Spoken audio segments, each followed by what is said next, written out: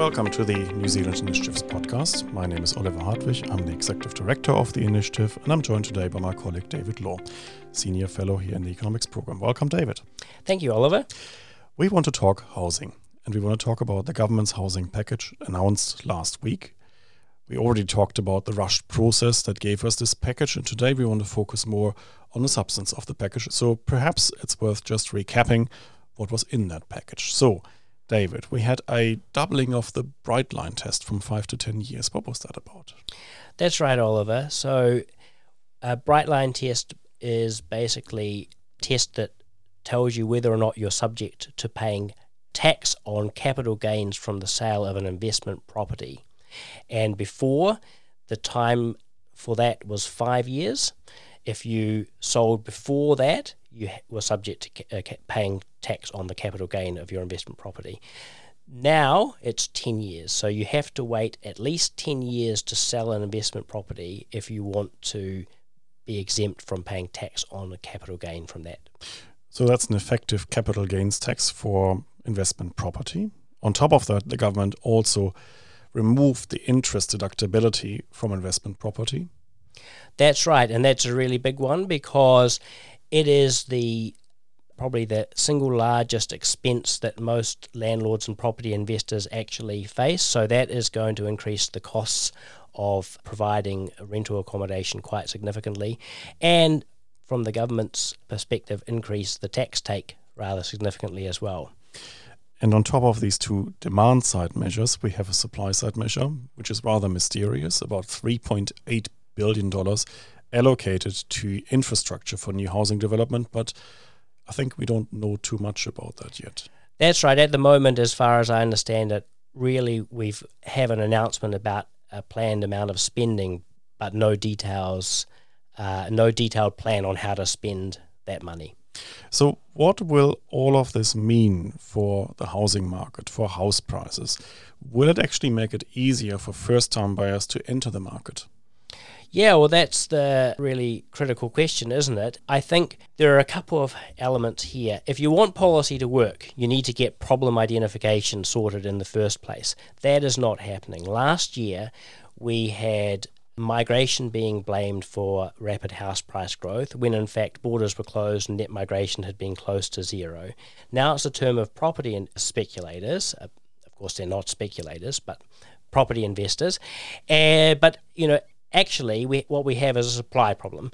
We have overly restrictive land use regulation, and then on top of that, understandably so, we could quibble about exactly how it's being done, but we have accommodative monetary policy at the moment fueling that. Now, if you can see the problem with poor problem identification from our own past. So over the last 10 or 20 years, we've had many interventions on the demand side for housing.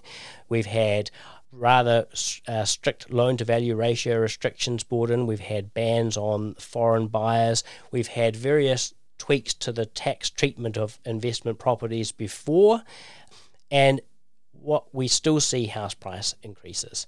So I'm skeptical that even if we see perhaps a one-off easing of house prices, we probably won't expect persistent reduction in house prices going forward.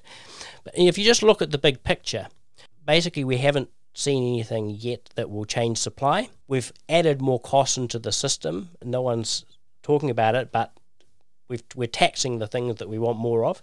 And there are distributional effects as well that we just don't understand, because I think even the officials involved in putting together the policy package and advices on it have said they haven't had proper time to understand.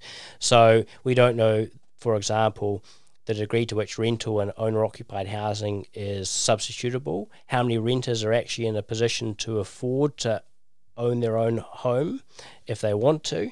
We don't even really know how many property investors are affected, how much they're affected, and whether or not there might actually be more transfer from mum and dad property investors to institutional property investors than to first home buyers. So we're not really changing the supply side of the housing market too much, perhaps with the exception of the $3.8 billion package for infrastructure, but we don't know that yet.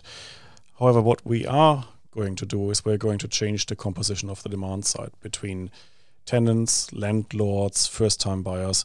So we can only really expect with some certainty some distributional effects on the demand side. I think that's right, Oliver.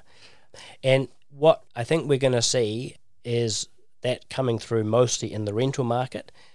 The costs of providing rental accommodation are now set to increase quite substantially. Of course, I don't think people realise necessarily providing rental accommodation is actually voluntary. And if the costs of increasing that go up and you can't recoup those costs, people don't have to provide rental accommodation. And providing rental accommodation is also quite costly. Well, of course, there's, as we've already said, there's a lot of capital involved in owning a rental property to put to market, right? You know, it might cost you $1 million. You've got to borrow in order to cover that, many people, and there's interest costs on those. There's also, so let's calculate that through. Say you've got an investment property worth $1 million. You have to finance, say, 80% of that, and you pay currently, around 5% in mortgage rates on that. Yeah, well, perhaps now it's only 3%, but that might not persist forever. So, but and perhaps not for investment property. And anyway. Perhaps not for investment. So 5% looking forward. And if you're a careful investor, you might be thinking about what interest rates will be in a couple of years' time, not just today. 5% on $800,000 borrowing would be $40,000 of interest payments per year that you now have to pay 33 or 39% tax on, because you can't deduct that expense anymore. So that's another $15,000 or more dollars a year. So these extra $15,000 a year that landlords previously could deduct from their tax bill, or rather from the taxable income, they now have to recoup somewhere else. So where are landlords going to find that extra money? Well, they're going to have to either put up rent, and if they can't recoup the money, then they'll have to consider selling the property. I mean, one thing that we haven't talked about is there's competition in the rental market already. If there were free dollars floating around, you know, more investors would enter the market to suck them up. So they will have to increase price, and if they can't, they'll need to think about exiting the market. So if I understand you correctly, there are basically two things, maybe three things that could happen. On the one hand, the landlords would be tempted to pass on some of the extra cost. It is a cost to them, to their tenants, so that would mean that the rents will increase. It might mean that they withdraw from the markets, in which case the supply of rental property will also go down, and so which will further increase the price.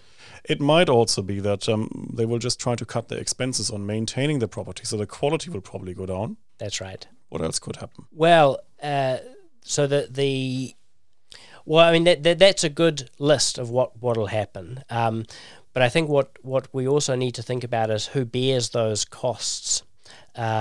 So we typically think that supply in housing markets is what we call relatively inelastic. It just doesn't adjust much to changes in price.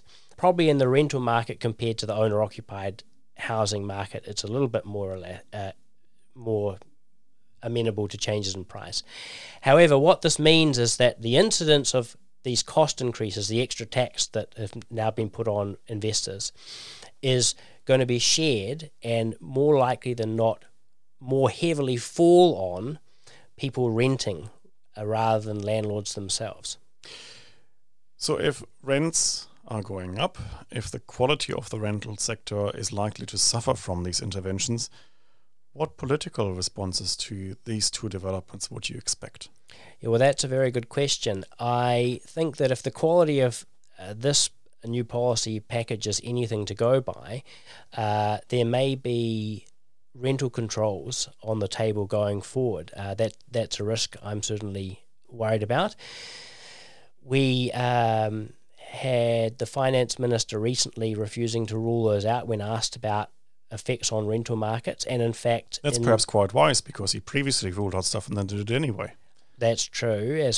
But in 2013, my understanding is the finance minister, campaigned on rent freezes.